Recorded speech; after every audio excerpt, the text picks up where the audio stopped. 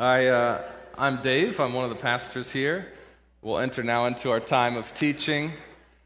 If you were not here last week, and I think we actually cut it from the online recording, you won't know what this is a drawing of. So you're going to have to ask somebody about that.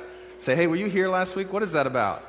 It's a classic tale of murder, mystery, intrigue. You got to ask somebody if you weren't here. If you don't know what that is all about, you got to ask somebody. So, I would ask you now to grab a Bible if you've got one.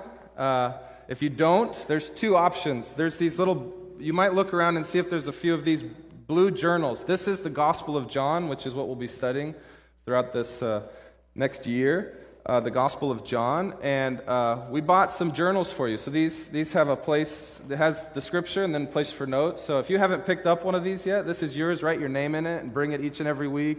Take it to your cadres. Take it home. Study on your own. Circle, highlight as you learn in the Word of God. The other option, if you don't see one of these around you, is there's some Bibles that look like this in the seat back in front of you. If you don't own a Bible, you can take that home with you as well. And so we're going to be in the Gospel of John. John is in the New Testament, so that's all the writings that came after Jesus' life, death, and resurrection. And if you have a black version, we're going to be on page 941, if you want to turn there. And if you're in the prayer journal or the scripture journal, this is on page 1, so a little bit easier there. Last week I told, I'm just feeling like I want to share about my life with you guys, so I'm going to just share one. It's like a quick confession, We talked about last week the 5 C's at Sedaris. We did a sermon series a little over a year ago called the 5 C's, where it's sort of the rhythm of how we find life as people in community. And so what we talked about is we connect. That's the first C, and that connection leads to conversation, and that conversation stirs things up that need to be considered, and considering is when you get your soul into it. And then when you're considering, you're providing space now for the Spirit of God to convict you. And this is not just of sin, but of truth or of error or of, it could be anything. And I'm going to share a very low bar conviction that I had this week. But then the next thing to do after you experience that conviction is you confess it, which is you say it out loud. And that confession leads to more connection, and then that connection leads to more conversation. So feel free to ask me about this, or if this has been your experience, I'm going to share a little 5 C's that I went through this week. Just the other day, I woke up in the morning, and I made myself a cup of coffee, and started to drink the coffee, and I was like, I didn't want coffee. Didn't taste good to me. I usually always enjoy coffee. And I thought to myself, well, why did I think I would like coffee? And then I did some considering. I was having a little conversation with myself. You can see how this goes. I was considering, why did I make this cup of coffee? I kind of knew I probably wouldn't like it, and I said, you know what? And the conviction came into my heart. So I'm confessing it now to you. I made that cup of coffee because I wanted to eat 5 donut holes. And I realized it was my excuse to eat the donuts. I thought, if I have coffee, I could have the donuts. Confession. Now we're connected. Feel free, if you've had this experience where you've made a cup of coffee just so you could eat a pastry of some sort, you're in good company. That's my confession for the day. So I feel better now. I feel free. Now I can preach. So we're gonna preach from the Gospel of John, and we're gonna do our second part in the story of John the Baptist. Also, we've been calling him John the Baptizer. He's not like a Baptist, like the denomination of Christian churches. They called him the Baptist because he was baptizing people in preparation for the coming of the Messiah. So they call him John the Baptist or John the Baptizer. So we're going to be there in John chapter 1. Now, before we read today's passage, I'm actually going to take us back to the prologue, just in case you're new with us, so you can see the fullness of what John is trying to do. I wanted you just to picture your favorite sort of epic war movie, or, think of like The Hobbit or Lord of the Rings or whatever you tend to like. It's almost in every kind of epic story that includes war. This always happens, so I want you to think about this. The battle's always going along, and the struggle is intense, and it's ebbing and it's flowing. It always gets to that point where it looks like the evil folk are going to win the battle, right? There's always that moment in the movie. And then in many movies, something always happens, right? Where just when you think it's over for the good guys and the protagonists, they come to this moment of surrender, and then they turn and they look over the hill. And what's coming? Help. Help is on the way. So maybe in The Hobbit, it's, the army of eagles comes in. This is a common trope in movies, in cinema. You know what I'm talking about? Just give me some verbal affirmation if you don't. Yeah, okay, thank you. So I want you to have that in the back of your mind as we're going through this story. Because the reason every blockbuster has that is because they're just little shadows or reflections of the true story. The story that John is referring to, the cosmic story of God. That battle, which is real, and the salvation that comes over the hill. So that's what I want you to be thinking about, that moment. That moment resonates in the heart, not just of Christians, but of all people. Why is that? Well, Scripture tells us that eternity, or you could say, the story of God is written already on everyone's heart. So it's a great way to sell movie tickets. That's the first thing I want you to think about. The second thing I want you to be thinking about during this sermon is that I want you to be asking yourself the question, what do you see when you see Jesus? What do you see when you see Jesus? And this is such a fascinating and interesting question because people can see the exact same person. It's acknowledging that you probably are distracted by your deep connections with the things of this world. And so baptism is a way of reminding yourself that you need to detach from those things if you're going to attach to something new. Okay? So that's a baptism of readiness. Now, I'm not saying you need to be baptized in order then to have a revelation of Jesus in the Christian sense. Because in the Christian sense, we're talking about a baptism of the Holy Spirit. John's saying, I'm just doing a baptism of cleansing or renewal readiness, okay? You go back and listen to this last week. And then the third thing we said, you need to expect to be surprised. And so many of us don't live our life expecting to encounter God, expecting Him to reveal Himself.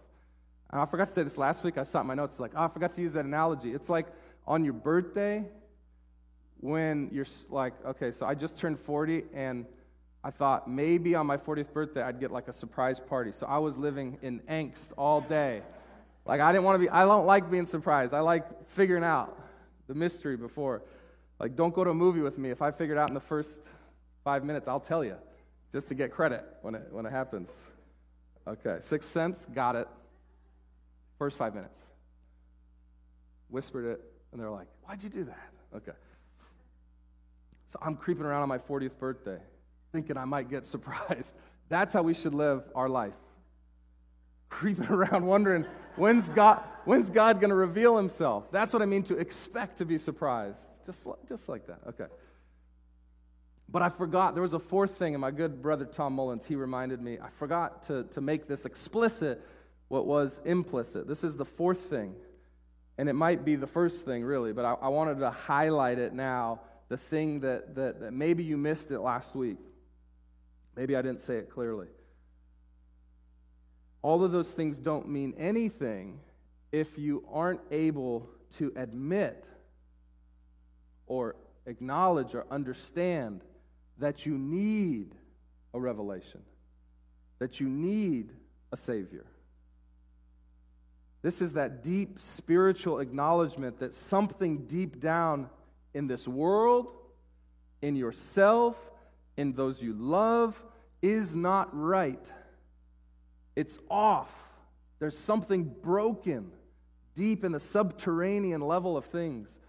And those things need fixing if we are to experience all that we long for. And if you don't get to that place, if you don't think you need that, you will not experience the revelation of God. You'll miss it. John the Baptist and his whole bunch of followers that were with him out in the wilderness experiencing his baptism of readiness, they were aware of that. They understood that all the other things that they had hoped in, all the other things that they expected to save them, they couldn't carry the weight of that brokenness. It was not working.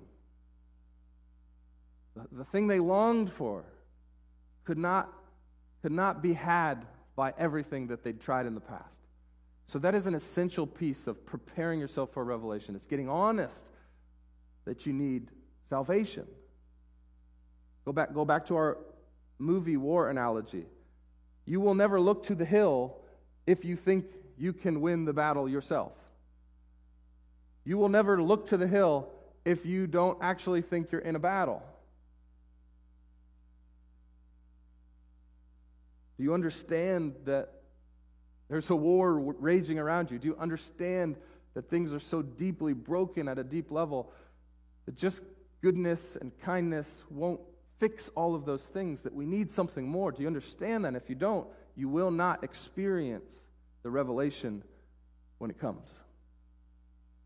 So that's where we were. How do you prepare yourself? So why is this worth bringing up again? This is worth bringing up again because, one, in a real sense, still today, this is the only part of your spiritual journey that you have any control over. And I know most of you are addicted to control. So I wanted to let you know, you have some agency. You have some agency. Your agency, though, only comes in the preparedness for the revelation.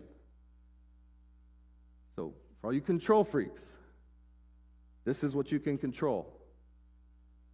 Are you confessing your knots? Are you experiencing a baptism of readiness? Are you removing yourself from the distractions so that you might be clear-minded, both in a spiritual sense and in a physical sense, to see God when He shows up? Are you expecting to be surprised? And do you know that you need help and salvation bigger than anything you've tried? Okay, so you can control that so that when He decides to reveal Himself, just like He finally does to John the Baptist, just like He does to the boys that are out there with John, just like He does to those who were experiencing John's baptism of repentance and preparedness, the same is true today. When He reveals Himself, when He chooses to do that, you are ready and you don't miss it. Because that's the second thing that we see in John's gospel and in all the gospels. There is something to be missed.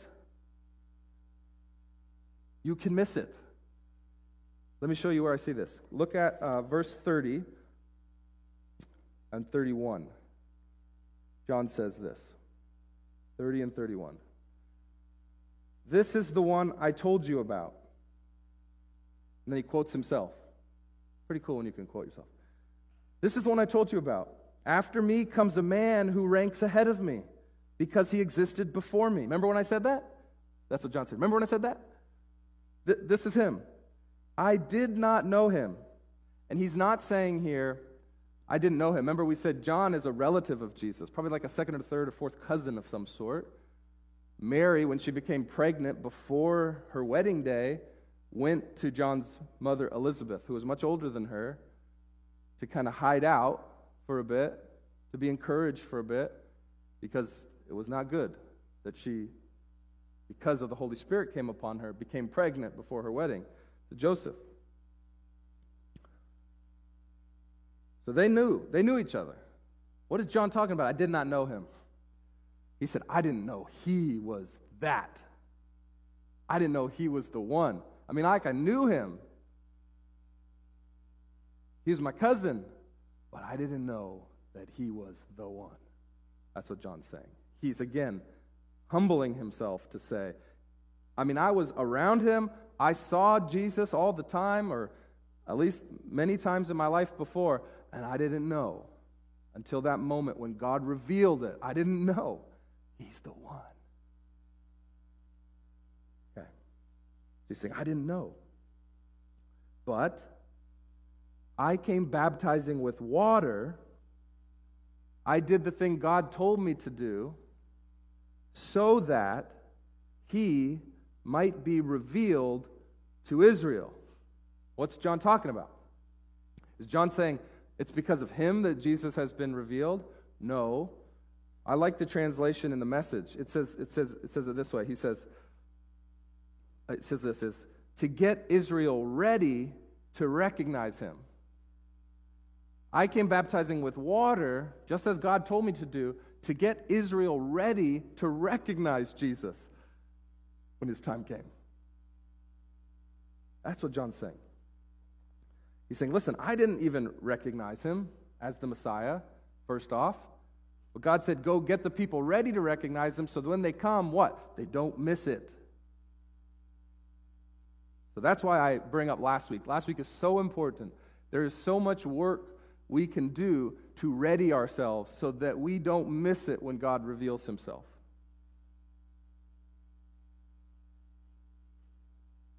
So don't think you have no part in this. You do have part in it. You don't have the most important part, but you're not a robot either. God is going to reveal him when it's time in your life, and you can be ready for it so that you recognize Jesus for who he is when God decides to reveal him to you. It's a beautiful picture we have here of how salvation works. Okay, let's keep going. Let me reread the whole section again, start to finish. The next day, John saw Jesus coming toward him and said, "Look, behold, the Lamb of God, who takes away the sin of the world. This is the one I told you about. Remember when I said, after me comes a man who ranks ahead of me because he existed before me?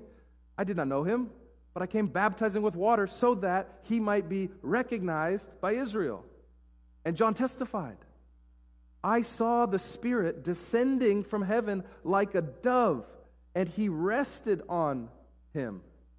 He rested on Jesus. "I did not know him before that, but he who sent me to baptize with water had told me that the one you see the Spirit descending and resting on, he is the one who baptizes with the Holy Spirit. So now I see, I have seen, and I now testify that this is the Son of God." Okay? You catch what's going on here. Now, this is kind of confusing maybe for you if you've never read the other Gospels. Now, for those of us who have read the other accounts of John the Baptist, we're filling in blanks as we go, right? I just want, if those blanks are already filled in for you, I want you to zoom out a second and ask yourself, what is he not saying here? He's not telling us when this Spirit descended like a dove and rested on Jesus. He just leaves it out. Isn't that interesting? And it goes back to what we talked about in our introduction sermon. If you haven't listened to that, go listen to that. It'll help bring alive all of John. John is the last of the four gospel writers, and he's writing like 2 decades after the others have been written. And the stories about Jesus have already been being told in an oral society where the stories have been told. So John here is assuming that you know already when that Spirit descended. He doesn't actually say, does he? So we have to look elsewhere. And I'm going to do that real quick to show you what John's assuming that you know, because I don't want to assume that you know this. It's 2,000 years later. It's pretty amazing how many of us know about Jesus' baptism. But Jesus actually came to John when John was in the wilderness, in the Jordan River baptizing, and said, "John, I'd like you to baptize me as well." Let's read some of those accounts. So Matthew 3:16 tells us this. Should throw it up on the screen there, Cameron. Okay. "And when Jesus was baptized, immediately he went up from the water, and behold, the heavens were opened to him, and he saw the Spirit of God descending like a dove and coming to rest on him. That's how Matthew describes it. So we get it clear. At his baptism, when he comes up out of the water, this is what's happening. Mark says the same thing. Mark 1:10 says, "And when he," that's Jesus, "came up out of the water, immediately he saw the heavens being torn open and the Spirit descending on him like a dove." And then Luke says the same thing. Luke 3 says, "And the Holy Spirit descended on him," that's Jesus, "in bodily form like a dove, and a voice came from heaven, 'You are my beloved Son, with whom I am well pleased.'" So each of the Gospels sort of adds brushstrokes to this experience, this important experience of Jesus going to his second, third cousin John, asking John, "I'd like to participate with the rest of them in a baptism because my father's told me to do that." And when that happened, it was the revelation moment. The first revelation to anyone that Jesus was the Messiah, the anointed one. And John, only in John's gospel do we understand what that meant. We didn't have John's gospel. That's part of why John wrote his. He's like, there's more to the story. Let me explain exactly, as I've been told, what happened on that day. Only in John's gospel do we see that John the Baptist had actually been told by God through a prophecy that the one who the Spirit descended on and rested on was in fact the anointed, the Savior. So I'm glad we have John. But it's happening at his baptism. And what we realize by that is that John the Baptist didn't know until that moment that Jesus was the Messiah. And if you're a student of Scripture, you'd be like, and even once he knew, there were still times where it was like, could it be? And I love that too. God can tell you, I'm going to do this. God can do that, confirming that, and then you can still have some doubt. That's okay. Even John the Baptist had those moments. He's like, he's sitting in prison. He's like, I didn't think it was going to go this way after that revelation. But it doesn't mean the revelation didn't happen. So this is John filling out the painting, the picture of this incredible moment. And John gets to be the first witness, that is the first apostle, the first witness of Jesus' royal anointing by God the Father as the true Son, as the true Messiah, as the true King. That's how kings were always called by God. A prophet would go to them and anoint them, and the dove coming down and descending on Jesus, like a dove. It wasn't an actual dove, but it was something that was visible. That's why Luke says in bodily form, meaning it was visible. There was something like a dove that rested on Jesus, which was the Holy Spirit, and that was his anointing. Again, over and above simply the anointing with oil, he was actually anointed with the Holy Spirit. So, amazing moment. Now, look at verse 33 with me. Read that again.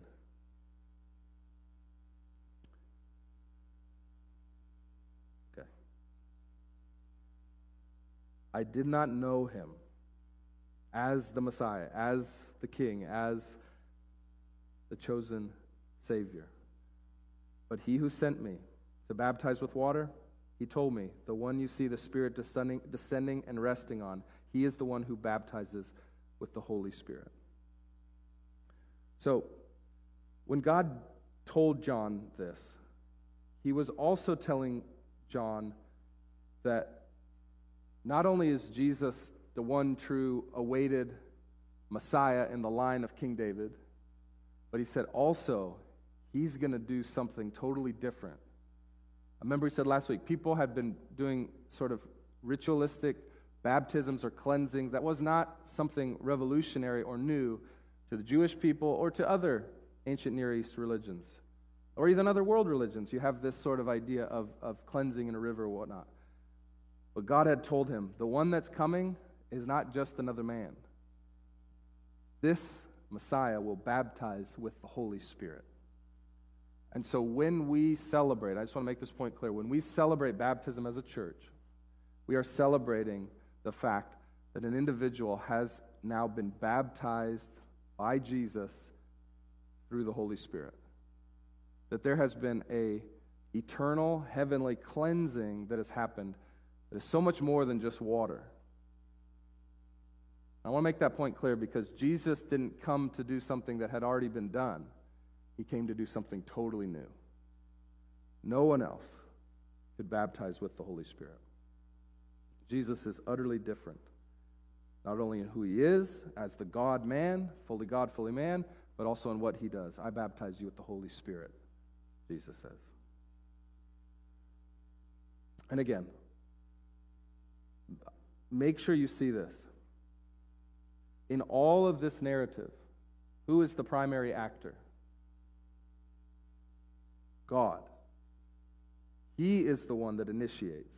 He's the one that gave John the Baptist the message of how he would point out his anointed one. He is the one who actually sent the Spirit to baptize and anoint Jesus. So God the Father is actually the one anointing Jesus.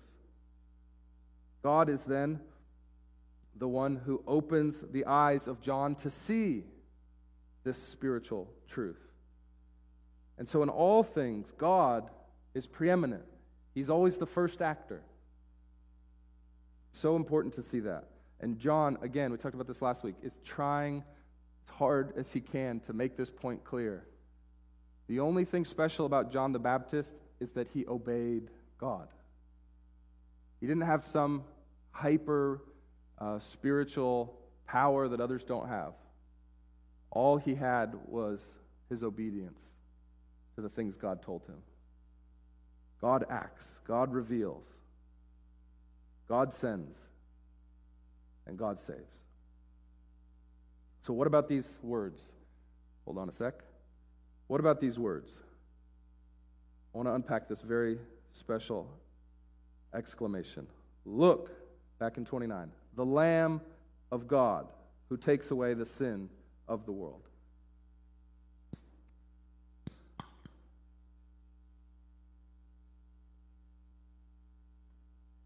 Behold, the Lamb of God.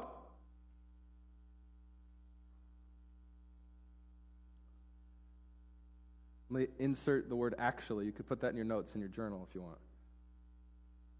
Behold, the Lamb of God who actually takes away the sins of the world. Why do I insert actually there? There's this really, in the narrative structure of what John's doing, there's this really interesting parallel you might have missed. I missed it the first time. I needed the help of commentators to show me this. Last week, what happened? There's some folks that came from Jerusalem who were super religious. They were like the most religious people you've ever met. These people had been like elected for being super religious and super good at keeping the rules. And they're coming and walking from far off. And they show up. And what do they bring with them? Nothing. They don't know who John is. They don't know about this coming Messiah. They're ignorant, impotent.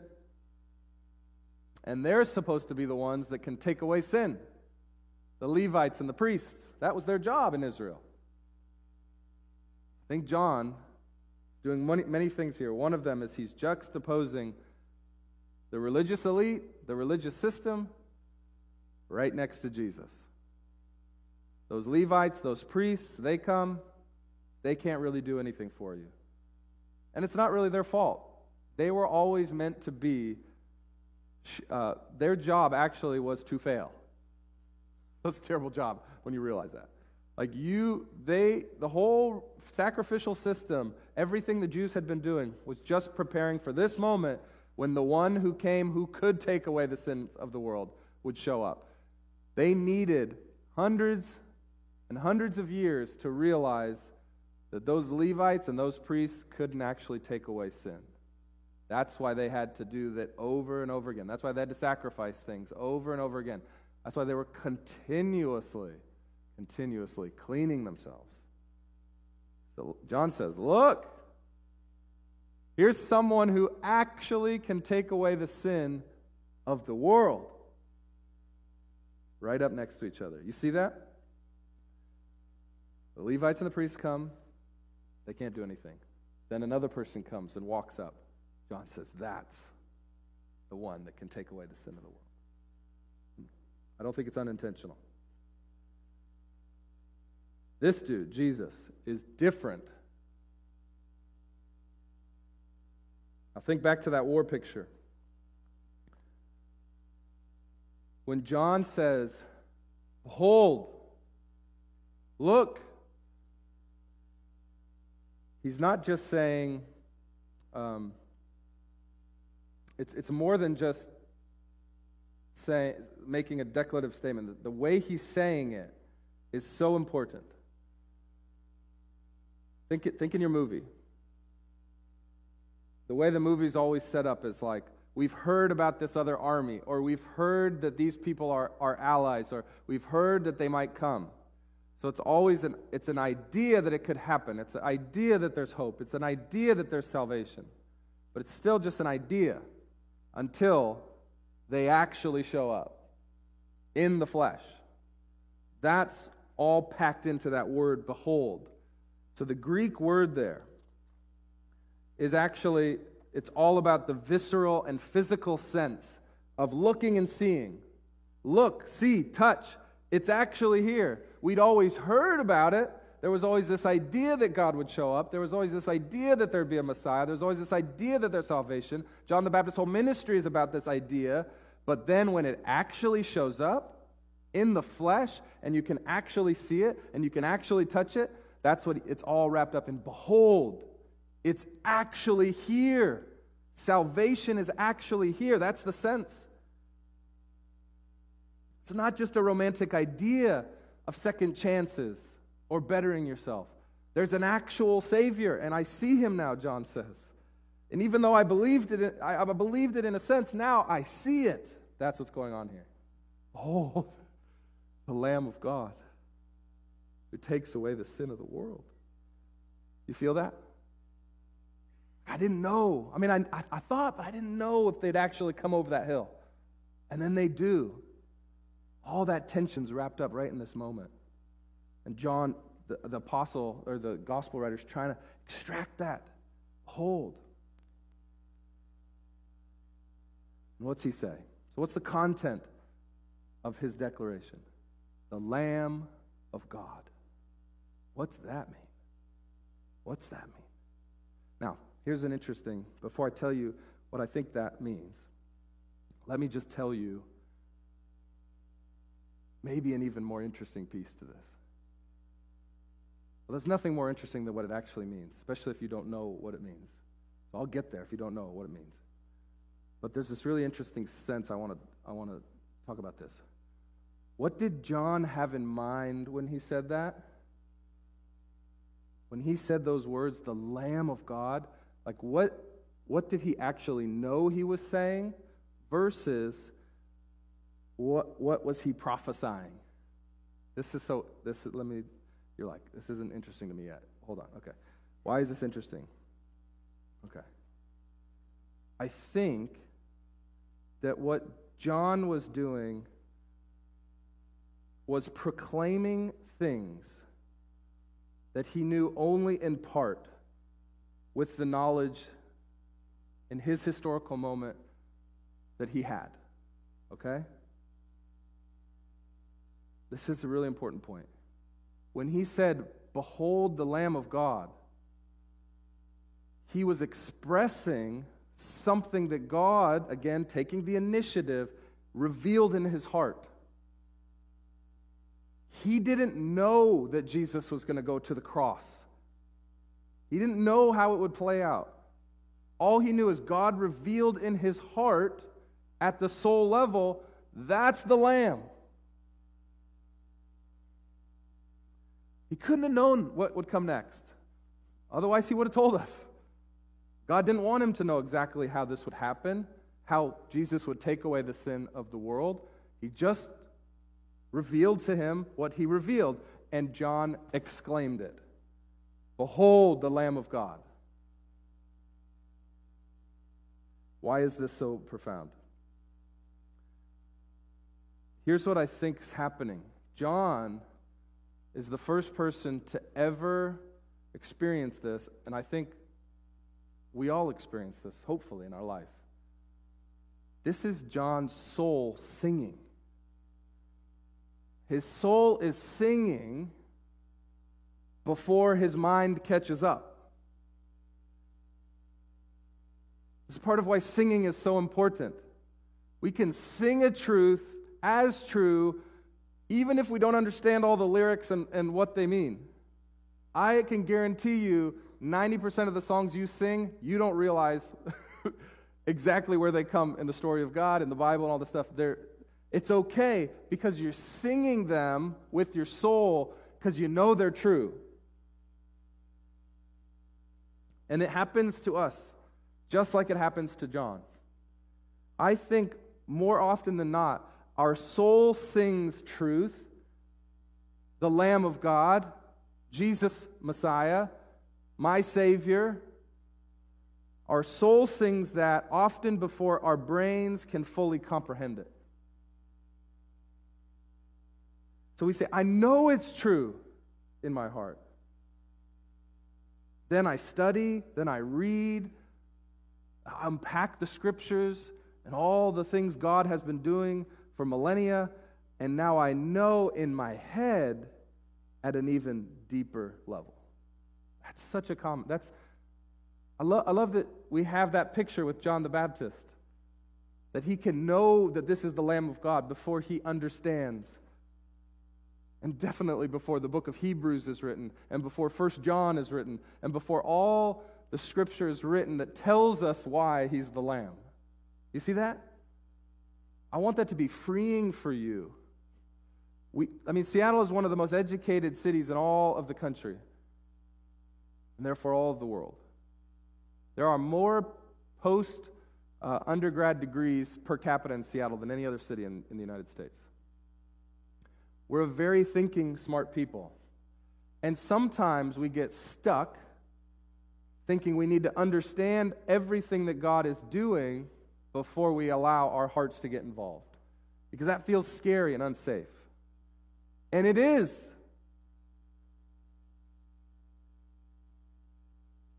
But you got to let your soul sing. When you behold Jesus and your soul is singing, it's true, let it go, and then do the work after the fact to understand why. That's what John had to do, and he didn't even get to see it. He gets beheaded before Jesus ever goes to the cross. I didn't even think about it till now, how ironic that is to what I'm saying. He gets his head chopped off. He didn't have time to have his head come along.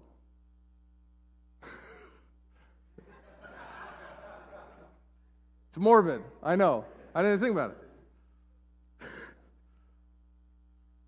But his soul sang, and it sang the greatest song, and it gave us a way forward. So when you encounter Jesus, does your soul begin to want to sing? And if it does, let it go. Don't hold it back. You'll have plenty of time to bring your head along. Let the soul sing. I love that. We'll have a chance to sing a new song this week that has the line, "Then sings my soul." And when we sing that, we're going to sing it twice because I really love this song. Maybe you have a chance to exercise this, to get your head out of the way and let your soul sing. Even if you're not completely sure in the head how this all fits together, don't worry about that. Let the soul sing. And when the soul sings, you begin to know it's true. So John's soul is singing here. And what is it singing? Because we don't just sing in unintelligible words. We sing in content. God is a God of order and logic and revelation of true things that we can come to know. So as the soul is singing, the content does matter. And what's the content? He says, this is the Lamb. What does it mean to be the Lamb? Two senses this could mean. This could mean the Lamb of Revelation that John also wrote that talks about the Lamb as the victor. think we have that a scripture up here from Revelation. There's several places in the book of Revelation, the last book of the Bible, predicting the end future times. It says this: they will make war on the Lamb, and the Lamb will conquer them. For he is Lord of lords and King of kings, and those with him are called and chosen and faithful. Is John talking about that future sense of the Lamb as victor? Or is he talking about this other sense of Lamb as sacrifice? Or is he talking about both? I think he's talking about both. Let me show you a few other ways in which Jesus is the Lamb. I think we can be sure that he's thinking about Lamb as sacrifice because of the words that we also have, who takes away the sins of the world. Now, this is like total conjecture, but we talked about when the way John writes his gospel, he's writing it more like a movie than he is like a documentary.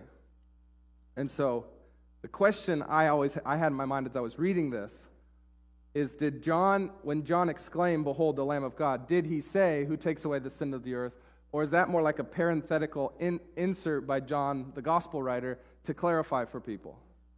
I'm not going to answer that for you. Look down at verse 36. This is part of why I think maybe John only had enough information to say the Lamb of God, because it was a prophetic utterance. Because in 36, it says, this is the next day, two of John's disciples, they see Jesus, and it says, when he saw Jesus passing by, John the Baptist once again said, "Look, the Lamb of God." And there he doesn't say, "who takes away the sin of the earth." So perhaps John was just going around every time he saw Jesus exclaiming, "Behold, the Lamb of God." That was sort of his thing. But it does, again, don't get hung up in that. He is saying when he says he's the Lamb of God that he takes away the sin of the world. I'm just geeking out here on, it's unimportant. It is that he takes away the sin of the world. This is what God wants us to know that John was saying. So what does it mean that he takes away the sin of the world? Now, this could be a reference back to a foundational story in Judaism, which is Abraham, who had great faith in God, and God told Abraham to take his son and to sacrifice him to show that he loved God more than anything else.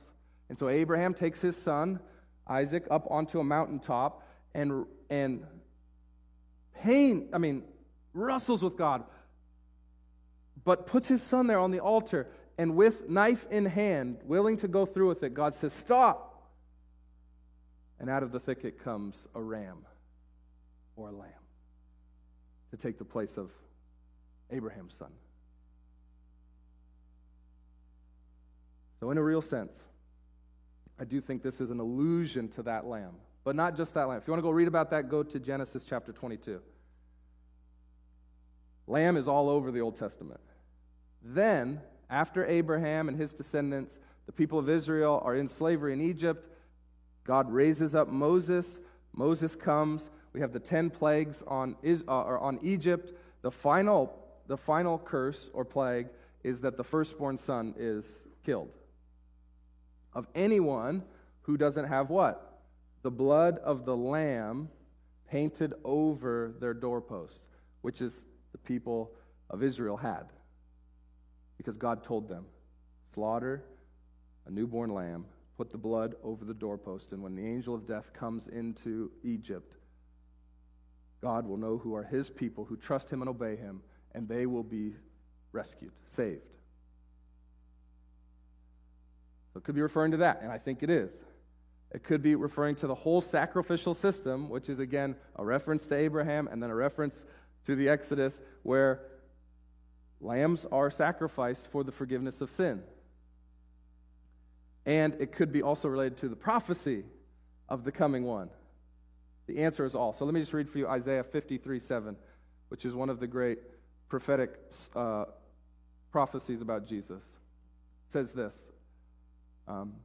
the coming one, the Messiah, he was oppressed and he was afflicted, yet he opened not his mouth, like a lamb that is led to the slaughter, and like a sheep that is before its shearers is silent.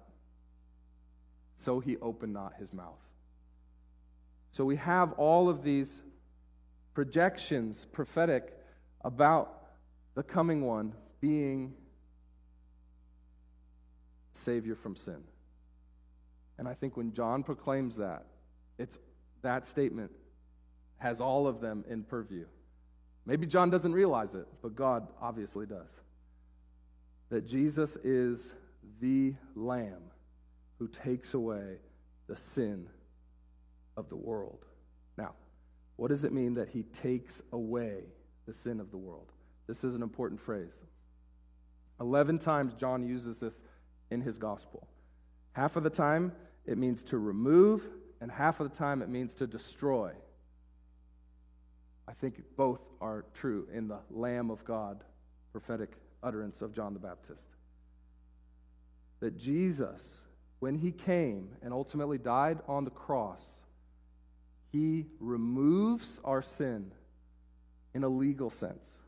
We are no longer seen by God as guilty because our guilt was placed on Jesus as our sacrifice, and when that sacrifice died, the legal debt was removed.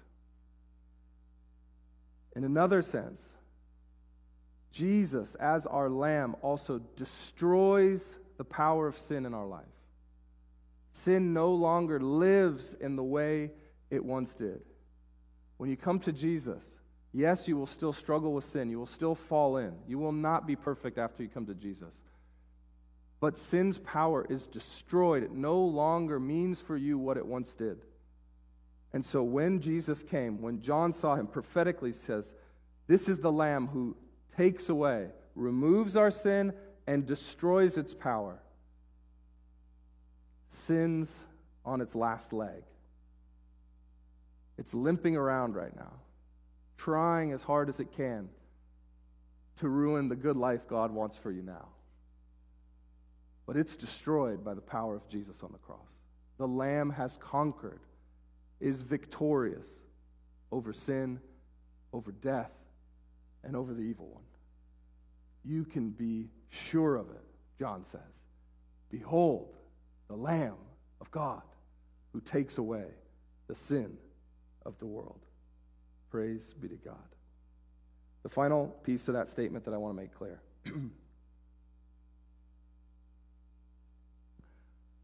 Of the world.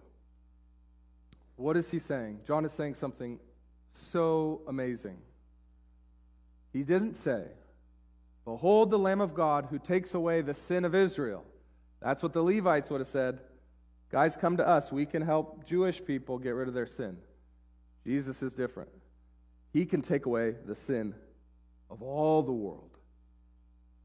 For anyone of any background, of any ethnicity, of any religious origin, when you come to Jesus, he can take away your sin. John's not saying Jesus removes all sin no matter what anybody does. He's saying now the whole world has access to the power of God's salvation. Not just Israel, but all the world now can see their salvation in Jesus. So let's zoom out and pull it all together now. And to do that, I want to just read for you real quickly from Luke's description of John the Baptist's baptism of Jesus. So you don't have to turn there with me, just listen. You can if you want. Luke chapter 3. Luke gives us even more detail about John the Baptist. He says, in the 15th year of the reign of Tiberius, Caesar, while Pontius Pilate was governor of Judea, Herod the tetrarch of Galilee, his brother Philip, tetrarch of the region of Iturea and Trachonitis, and Lysanias, tetrarch of Abilene, during the high priesthood of Ananias and Caiaphas. God's word came to John, son of Zechariah, in the wilderness. See the detail of Luke? Luke saying, in real history, when these people were ruling, now we can even go look up these historical figures. This guy John, who was the son of Zechariah, who was himself a Levite, this John was in the wilderness baptizing people. He went into the vicinity of the Jordan, proclaiming a baptism of repentance for the forgiveness of sins, as it is written in the book of the words of the prophet Isaiah. So what John does in part now Luke had already done in more detail. Luke is going to actually quote from several Isaiah passages, but Luke writes it this way: a voice of one crying out in the wilderness, prepare the way of the Lord, make his path straight. So you remember that from John. But then he adds to it. Every valley will be filled, and every mountain hill will be made low. That's the way to make a straight road, isn't it? You got to cut through mountains. You got to add dirt to bring up the roadway so that it's smooth. The crooked will become straight. The rough ways smooth. That's what John was doing, preparing the way of the Lord. And then he says this. He says, and everyone will see the salvation of God. Everyone will see the salvation of God. That's what John came to do, to help everyone in all the world, throughout all history, see the salvation of God. When John says, behold the Lamb of God, he proclaims for all history, so that 2,000 years later, across many an ocean, we might see our salvation. This is what I like to call beholding your salvation. This is what you need in your life. First and foremost, you must behold your salvation. I open up by saying, when you see Jesus, what do you see? A great teacher, an odd historic figure, a religious icon. What do you see? I want you to picture now, if you need to close your eyes, you can do it. If you want to keep them open and look at this cross. I want you to picture Jesus hanging on the cross. Bloodied, beaten, crown of thorns, King of the Jews, inscripted above him, hanging and dying. What do you see?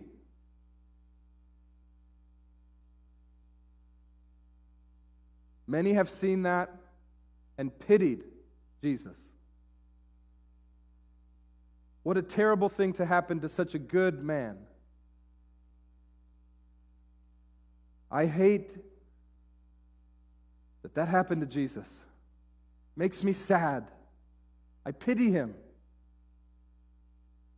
Many have looked at Jesus and mocked him, including people on that day. If you are who you say you are, save yourself. How crazy is it that you Christians worship a Savior who died on a Roman cross? Many, maybe even you, have mocked him. But there's a third thing you can see. When you see him on the cross, do you weep tears of salvation?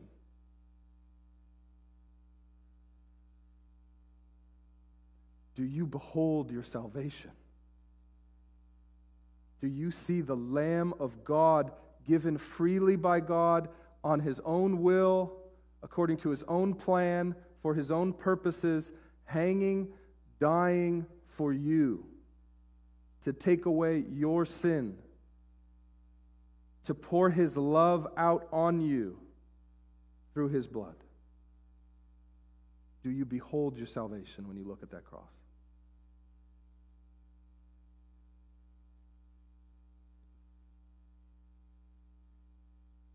Now perhaps you're saying to yourself, because I've been here too,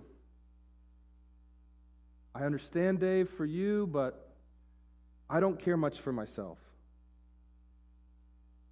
I don't think I deserve to be saved.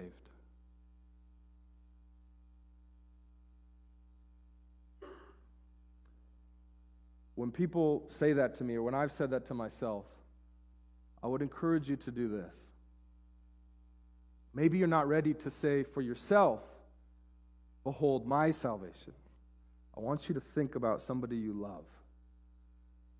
Sometimes I cry the most tears of salvation when I behold the cross When I think about my sister Kim, behold Kim's salvation. When I think about my sister Kaylee, behold my sister Kaylee's salvation. When I think about my wife, behold my wife Allie's salvation. When I think about my kids, behold Grayson's salvation. Behold Owen's salvation. It's hard for me to love myself because I know me so well. I know I don't deserve it. When I think of them, I say, behold their salvation. And these are tears of joy. Not pity, not mockery. God died for the people I love. Behold, salvation. Salvation of God. Let's pray.